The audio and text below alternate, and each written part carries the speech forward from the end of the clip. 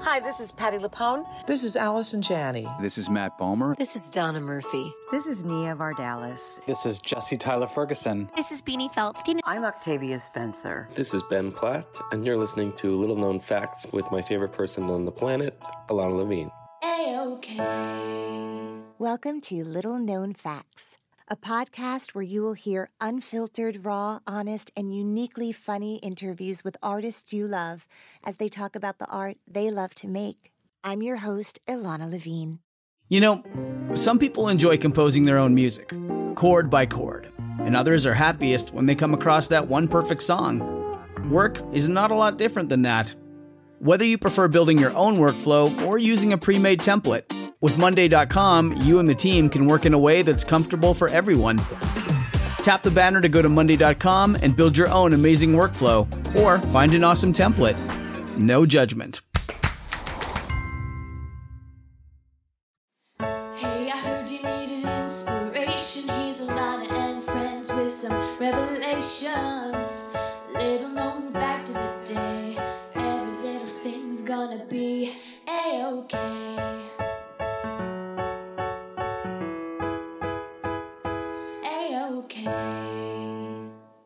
Little known fact, she's the most produced female playwright in America.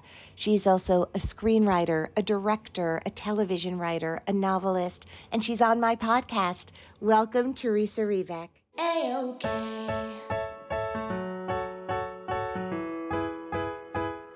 A-OK. Hey everyone, my guest today is Theresa Rebeck. Theresa is a prolific and wildly produced playwright. Her work on Broadway includes Bernard, Hamlet, Dead Accounts, Seminar, Mauritius, and currently, I Need That. Some of her other notable plays include Dig, Madhouse, Sear, Downstairs, The Scene, The Family of Man, Spike Heels, Bad Dates, The Understudy, View of the Dome, What We're Up Against, and Omnium Gatherum. Some of her major film and TV credits include Trouble, Smash, the female spy thriller 355, and so many more. She's written at least 3 novels, maybe more. She'll fill me in about that. She is the most produced female playwright in America, maybe the globe. I am so glad to have my dear old friend, Theresa Rebeck, on the podcast and to see you in person after so long. It's just making my heart so happy. Hello, my friend. Hi, Alana. Hi. Hi. It's been a long time. So I know. It's great to see you. It's so great to see you. I was thinking today that the first memory I have of meeting you is I was doing Mackinac at Naked Angels, directed by Michael Greif. Your husband, your sweet husband, was our stage manager, and you were our dramaturg at the time. Is that how you remember it? Yes. I mean, I didn't really have much to do as a dramaturg. I wasn't 100% sure what I was doing there. But having said that, I was glad to always come in and see everybody. It was a beautiful production. It was really just beautiful.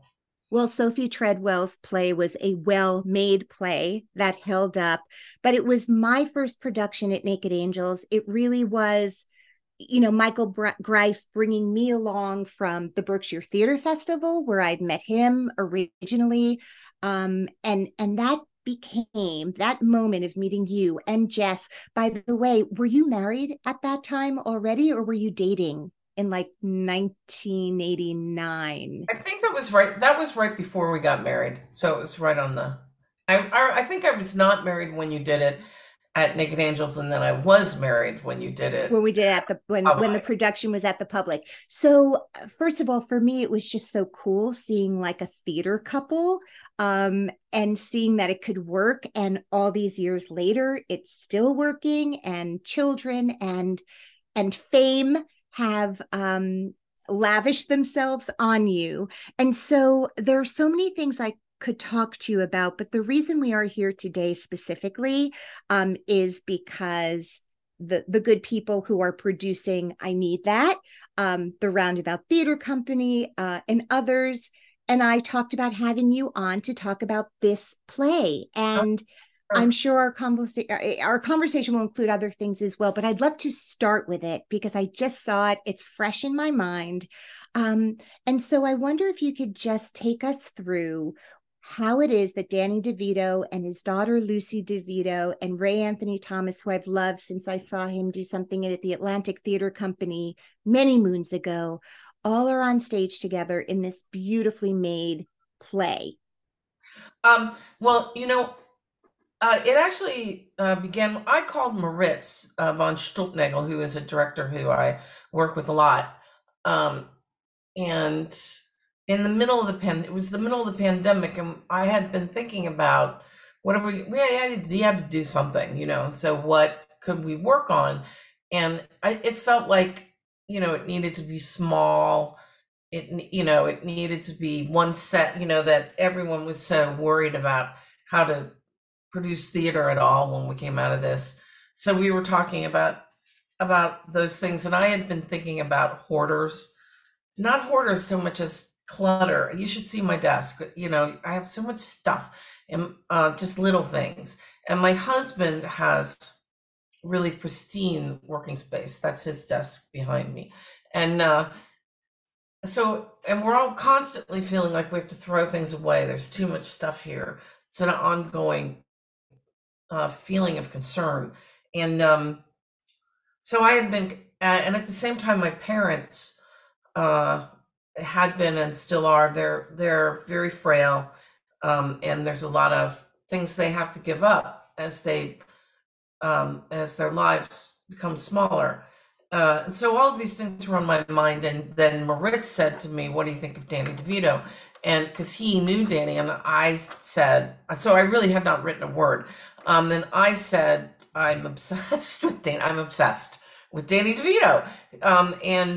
So he said he and his daughter are looking for something to do together.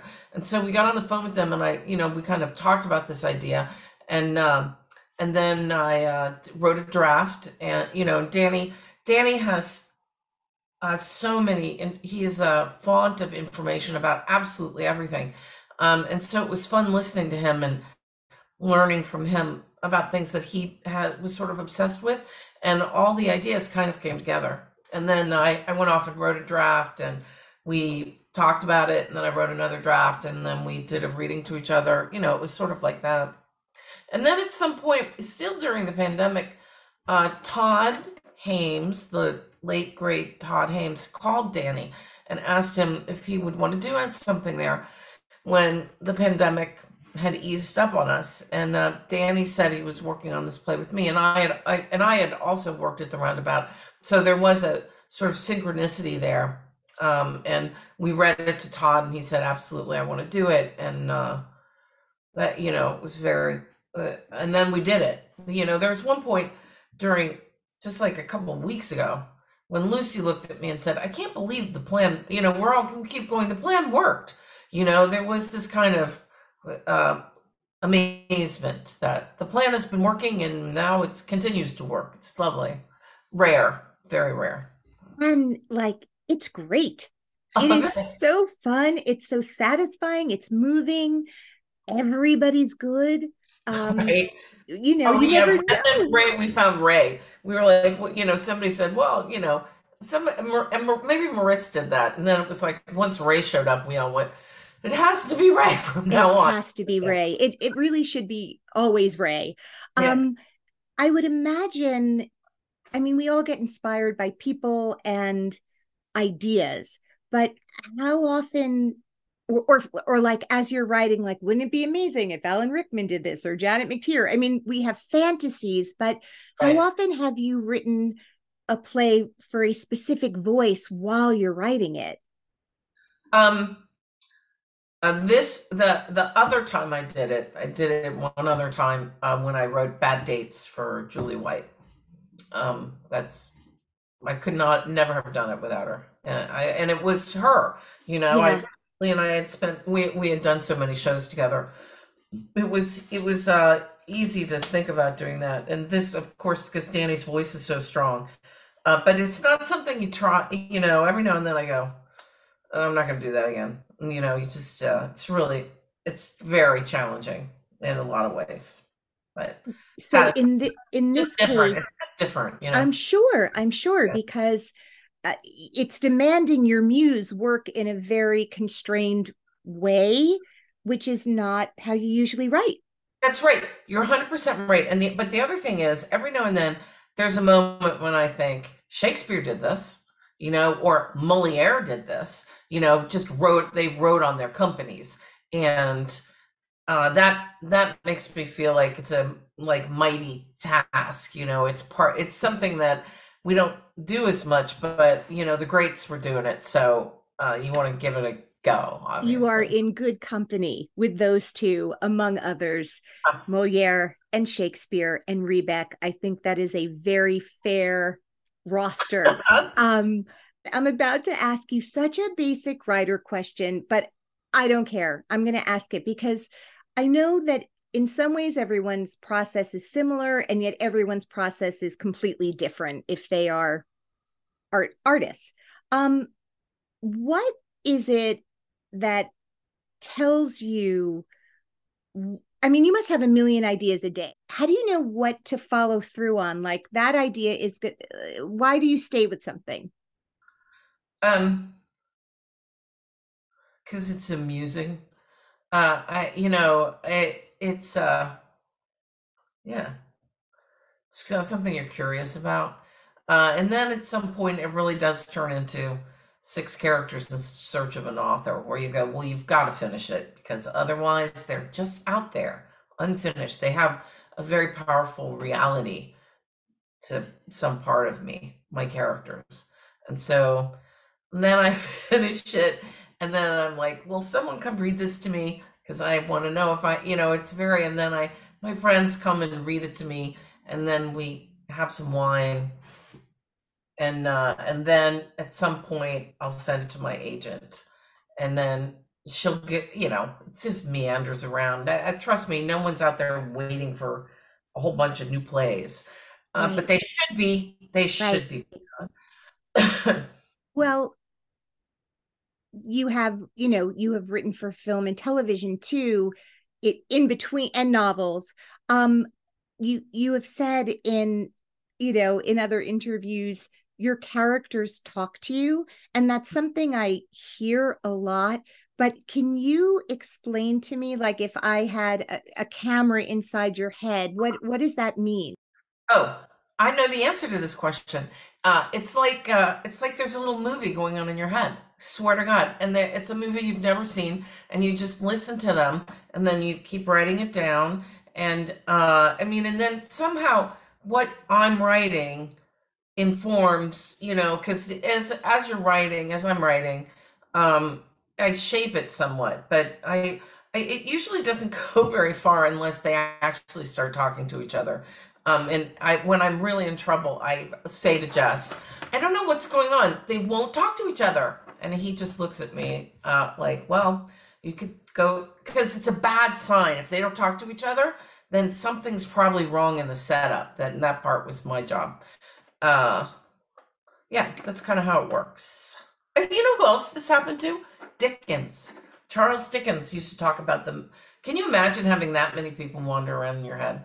No, I cannot. I mean, I know also, I remember you were like an expert in Victorian novels. Like you love literature so deeply and know so much about literature. So that alone must just open you up to so many different worlds and styles, and not beholden to one type. Yes, that's true. That's it has really I think a lot about what other people did. And there's a couple places in a few places where I go, well, I'm just gonna try this thing that Moliere did. Moliere, like in one play, Moliere did this thing where pretty often where two people are talking to each other in front of a third person, and they're actually communicating what they want to communicate to each other without cluing in the third person in any way. Really, the third person has no idea what they're actually talking about. And I did this. It took forever. It's really hard. I was like, I don't know if I'm going to try that again. And But did it's it a great. rhyme also? No, it didn't rhyme. It didn't even rhyme, and I thought it was hard. And but I did. I thought, Moliere did this all the time. He didn't just do it once. As soon as Right. I describe it to you, you've seen it a bunch of times. Yeah. And I just think it's really hard. And then there's a couple of other, there's some structural things I've borrowed from Shakespeare, where, and I think that that's a really vital way to work. That we borrow from each other, we lean on each other, we're in conversation. We're just in conversation with everybody who came before us. So the more you read, the more conversations you can have, I think, is one way to think about it. But now that, you've done the thing that some writers don't like to do, and then many writers do want, but nobody lets them, which is direct your own plays. Now that you have done that and been allowed to be in the room the whole time, I always find it so painful when the writer's there at the first read through and then the writer has to go away and then they come back. As an empath, I'm just like, I mean, maybe. Crazy. I know. That's actually why I started directing, because I was like, it is crazy that I live with these people for years, usually, Yeah. and doing a rewrite, going in, casting a reading, nobody gets paid anything, and then after all that work, we wind up in a rehearsal room, and I'm expected either to go away or sit there nicely until someone asks me a question. That just doesn't make any sense to me. And also, I have found that actors often are very supportive of the idea. Maybe they're just being nice to me, but they really like working directly with a playwright / director, because the conversation becomes sort of nuanced, but like you don't go down as many false alleyways, or you could, I don't know. I just think it's more efficient, and everyone can get to work. It's intense. I will say that it's pretty intense. But Where do you think that tradition started? I don't know. Moliere did what I'm doing. Shakespeare did what I'm doing. And I don't know. I think there was there was a moment because it used to be that, I think it happened around the 19th century, end of the 19th century. I don't know. But there was one point, not several years ago, when I started doing this, and I had, as I said, I had these amazing mentors who really had their hands at my back. Like Greg Boyd at the Alley. Before that whole thing blew up, he's a complicated guy, and it was amazing that he said to me, "You should be directing. I want you to do All My Sons with my company." That was an incredible moment. Those are great actors there. And then Sandy Robbins at the Rep Company in Delaware, which is also a beautiful company of actors. He had me direct several things. And then Dina Janis up at Dorset started having me direct several things. And then I had the opportunity to work with the great Mark Pleasant, the producer for the Working Theater, and direct Rob Ackerman's crazy play about dropping gumballs on Luke Wilson. And when even after many productions, all of which went great, frankly, I still have people going, oh no, you must not direct your own work. And I think, no, catch up. Everybody catch up, because I'm obviously not the only person doing this now. And I think it's a really exciting, I think it's exciting when people do it, not just me, anybody. And Yeah. there are a lot of very celebrated international writer / directors who, it's mystifying to me, like, where, somebody said to me, well, that's an auteur. And I'm like, okay, I don't know what you would call this. But it's curious that the prejudice is still hanging out there, and it's unclear when it started, but that it's not the timeless truth that people make it out to be.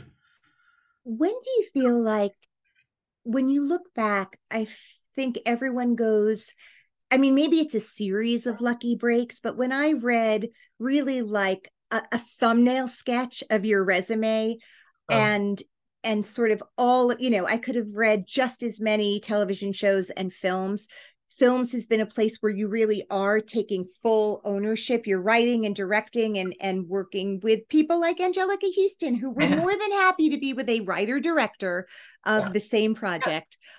When do you feel like I can really pinpoint Michael Greif hiring me to do Mackinac at Naked Angels was huge for me in terms of my whole community.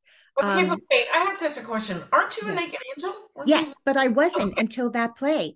So Naked Angels started, historically there's a bunch of people who came together, but many of them had gone to NYU together. Yeah, believe me. As you know. Yes.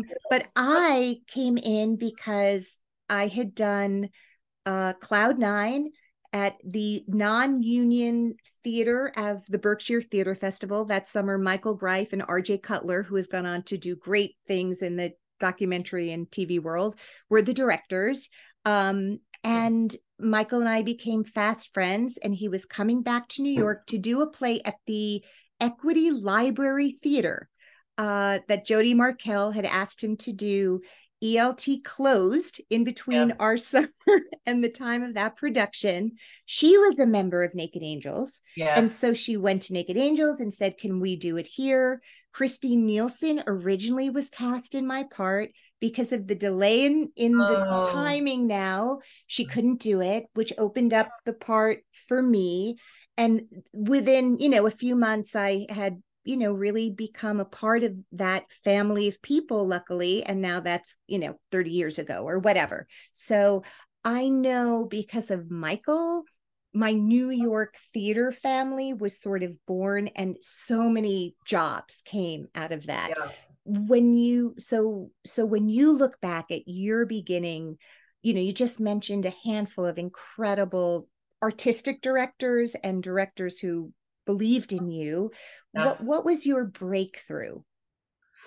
It would have to be Spike Heels, which actually coincidentally Michael directed. And it was being done at Second Stage in that tiny little postage stamp theater. I love that place.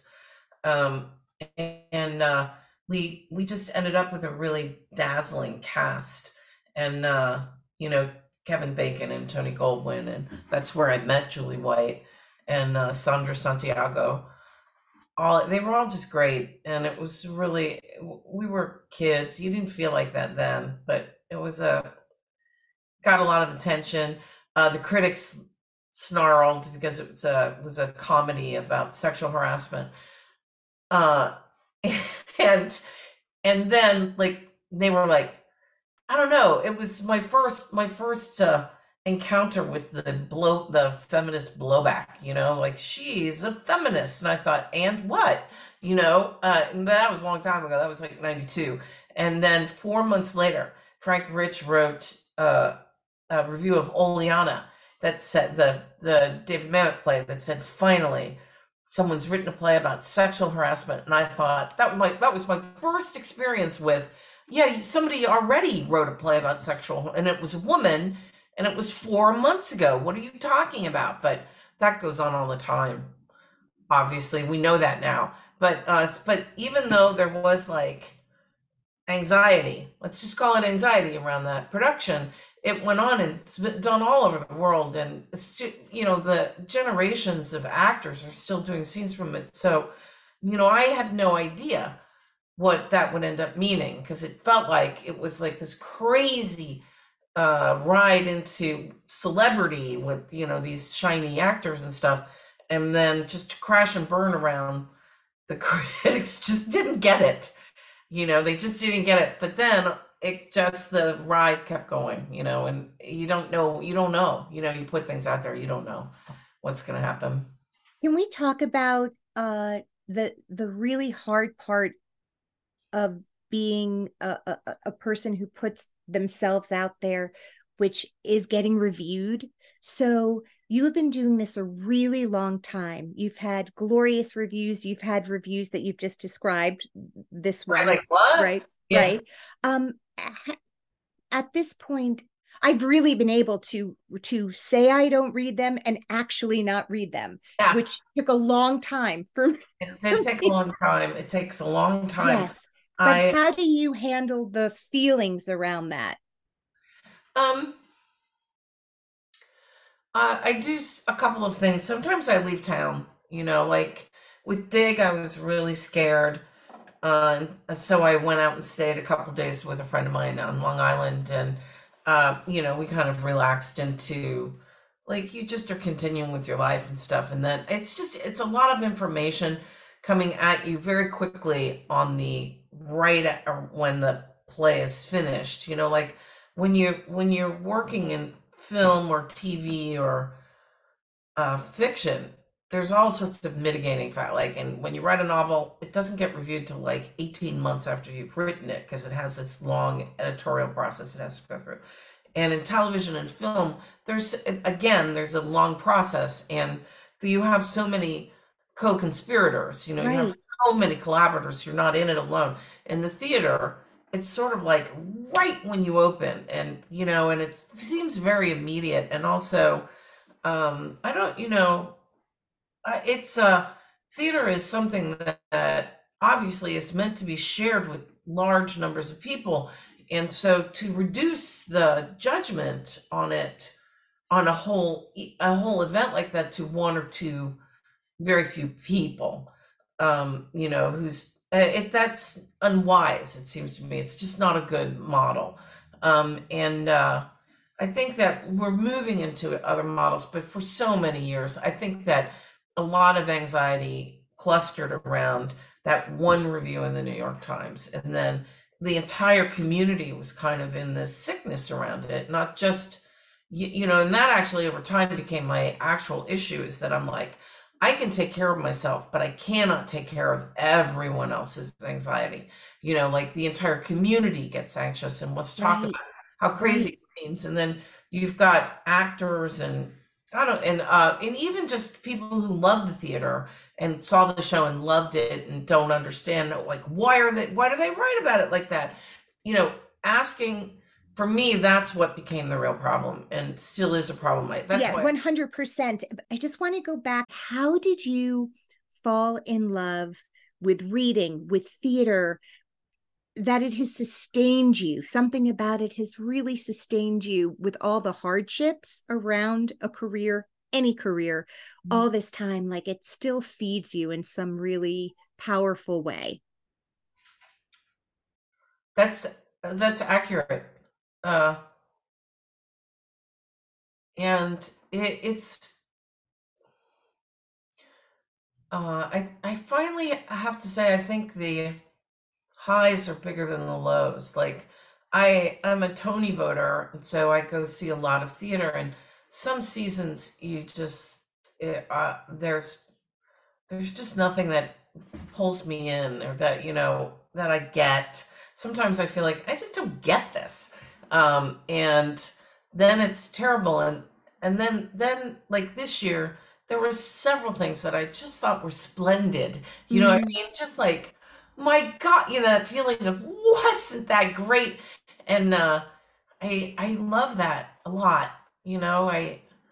I feel, and I really feel that that arts build a stronger soul, and that it's like they console you, or make you laugh. I wish more people were into the arts than are into football. I think that's something that makes me look at our culture and say, something's off here. um Well, that would just take Taylor Swift doing one play. Taylor Swift, she's so great. But, I look at her and I think, I don't know how she's doing it. I keep watching it thinking, how is she doing that? And I love how she's created community. I mean, I think that for me is really what the arts do, and what I dream. I think we all need to do is connect, create community, yeah. and that is what holds us on the earth. And accessibility, Yeah. right? Like, how do you Yes, create yes. accessibility? Did you have that growing up? Is that where you found the, how did you find the theater? Um, Student matinees at Cincinnati Playhouse in the Park. You got to, for $5 and a permission slip, they put you on a bus and took you down there. to Cincinnati, and that's where I started. I mean, I think the first play I saw was, Tartuffe. Or yeah, I mean, really, they were doing great stuff. That was when the great Michael Mayer, not Michael Mayer, whatever. Cut this part out. I knew the artistic director, and he did a great job with that. And we just show up and see the classics, and it was fantastic. 3 times a year. And was that part of the fabric of your household where you grew up? No, oh no, no. I mean, ultimately, I have 5 brothers and sisters, and some of us were acting in theater, as we made it through high school. But I was the one who did it more than anybody else, and I don't know. But they certainly all thought I was bananas when I said I was going to be a playwright. There was no container for that, and it was really seen as pure madness. And I'm not saying I'm wrong. Right. When I say to you, like, on a list for the Pulitzer, the most produced female playwright on Broadway in America, sort of one of the people that anyone coming up in the arts wants to be like, emulate. How do you feel at this point about all of that? How can you celebrate that? Can you take that in? It's hard. I have to say that is hard, because it's been really hard when you ask about, taking your knocks. I've had plenty, and they don't all go away. Like there are some, in some ways, I'm like Frodo Baggins. I have a wound in my shoulder. It's just never going to go anywhere. And I regret that. But it's part of life, I think. But because of the wound in my shoulder, I often think maybe I should have been a doctor. Like my other dream was to be a doctor without borders. And so there is a kind of feeling of, I wish, because you think about your life at different stages. So I'm thinking about would I tell myself, my younger self, to go to med school because this other path was out there. I still think about that because sometimes I wonder it, but people love the theater, but it's like you go, it's joyful, it's entertainment, we need it. But every now and then I worry that maybe I should have done something a little more practical. I'm going to be so corny, but art really does heal. And I really feel like to have someone writing as much as you write, with the empathy, humor,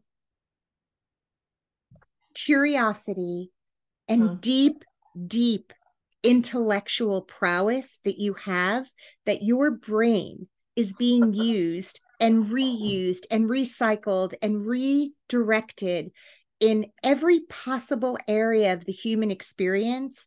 And then we get to go into a theater, and they generally turn the house lights out on us and keep the lights up really bright on the stage. Yet we are all in community at that moment, having a shared experience that moves us and makes us think and sends us back into the world trying to do better.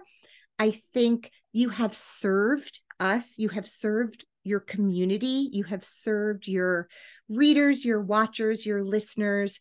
The fact that you also get to do this for the screen, which reaches so many more people still in the world with your ideas, always with really powerful women at the center, always with underdogs getting their way, always without judgment, no matter what kind of behavior may be present in your characters. There's always the understanding of what makes them human. I think it makes you truly one of the most remarkable writers of our generation. So thank you for all of that. Thank you, Alana. Thank you. You're welcome. Here's to the future. Congratulations on I Need That. Everybody go see it for as long as it's on Broadway, and then it'll be at a theater near you, I am sure. And Theresa, thank you. I have to ask you one question before I let you go. because it's called Little Known Facts. You've shared a lot already. Do you have a little known fact about you that you can share? I have an arrowhead collection. Does that count? I have a really Done. big arrowhead. I love them. I'm a sucker for they're real. They're real artifacts.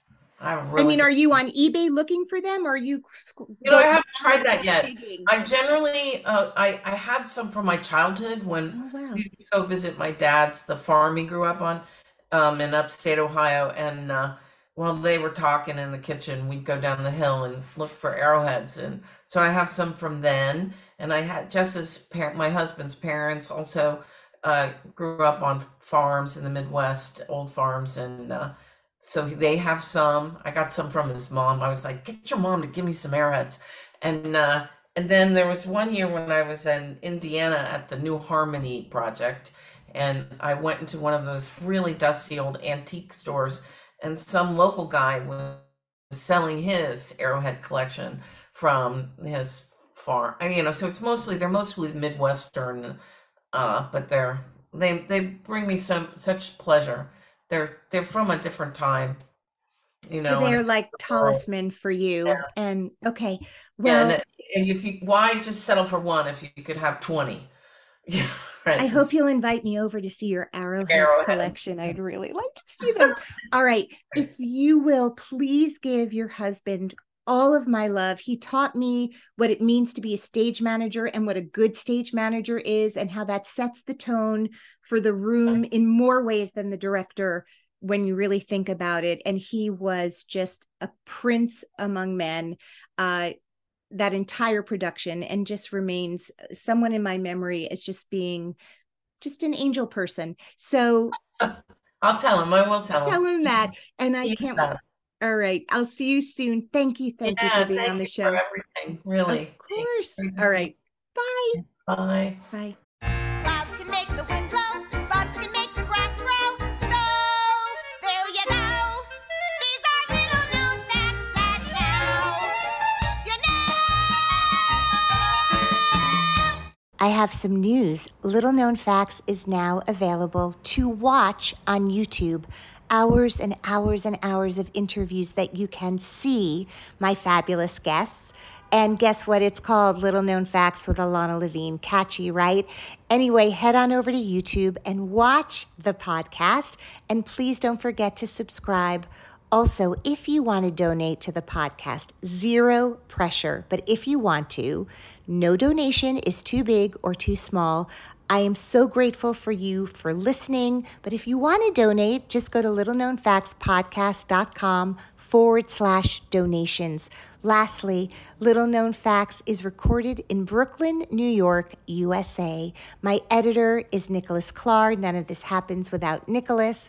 And the Little Known Facts theme song was composed and sung by Georgia Famusa with backup vocals by Caleb Famusa. Thank you for listening and have an amazing day.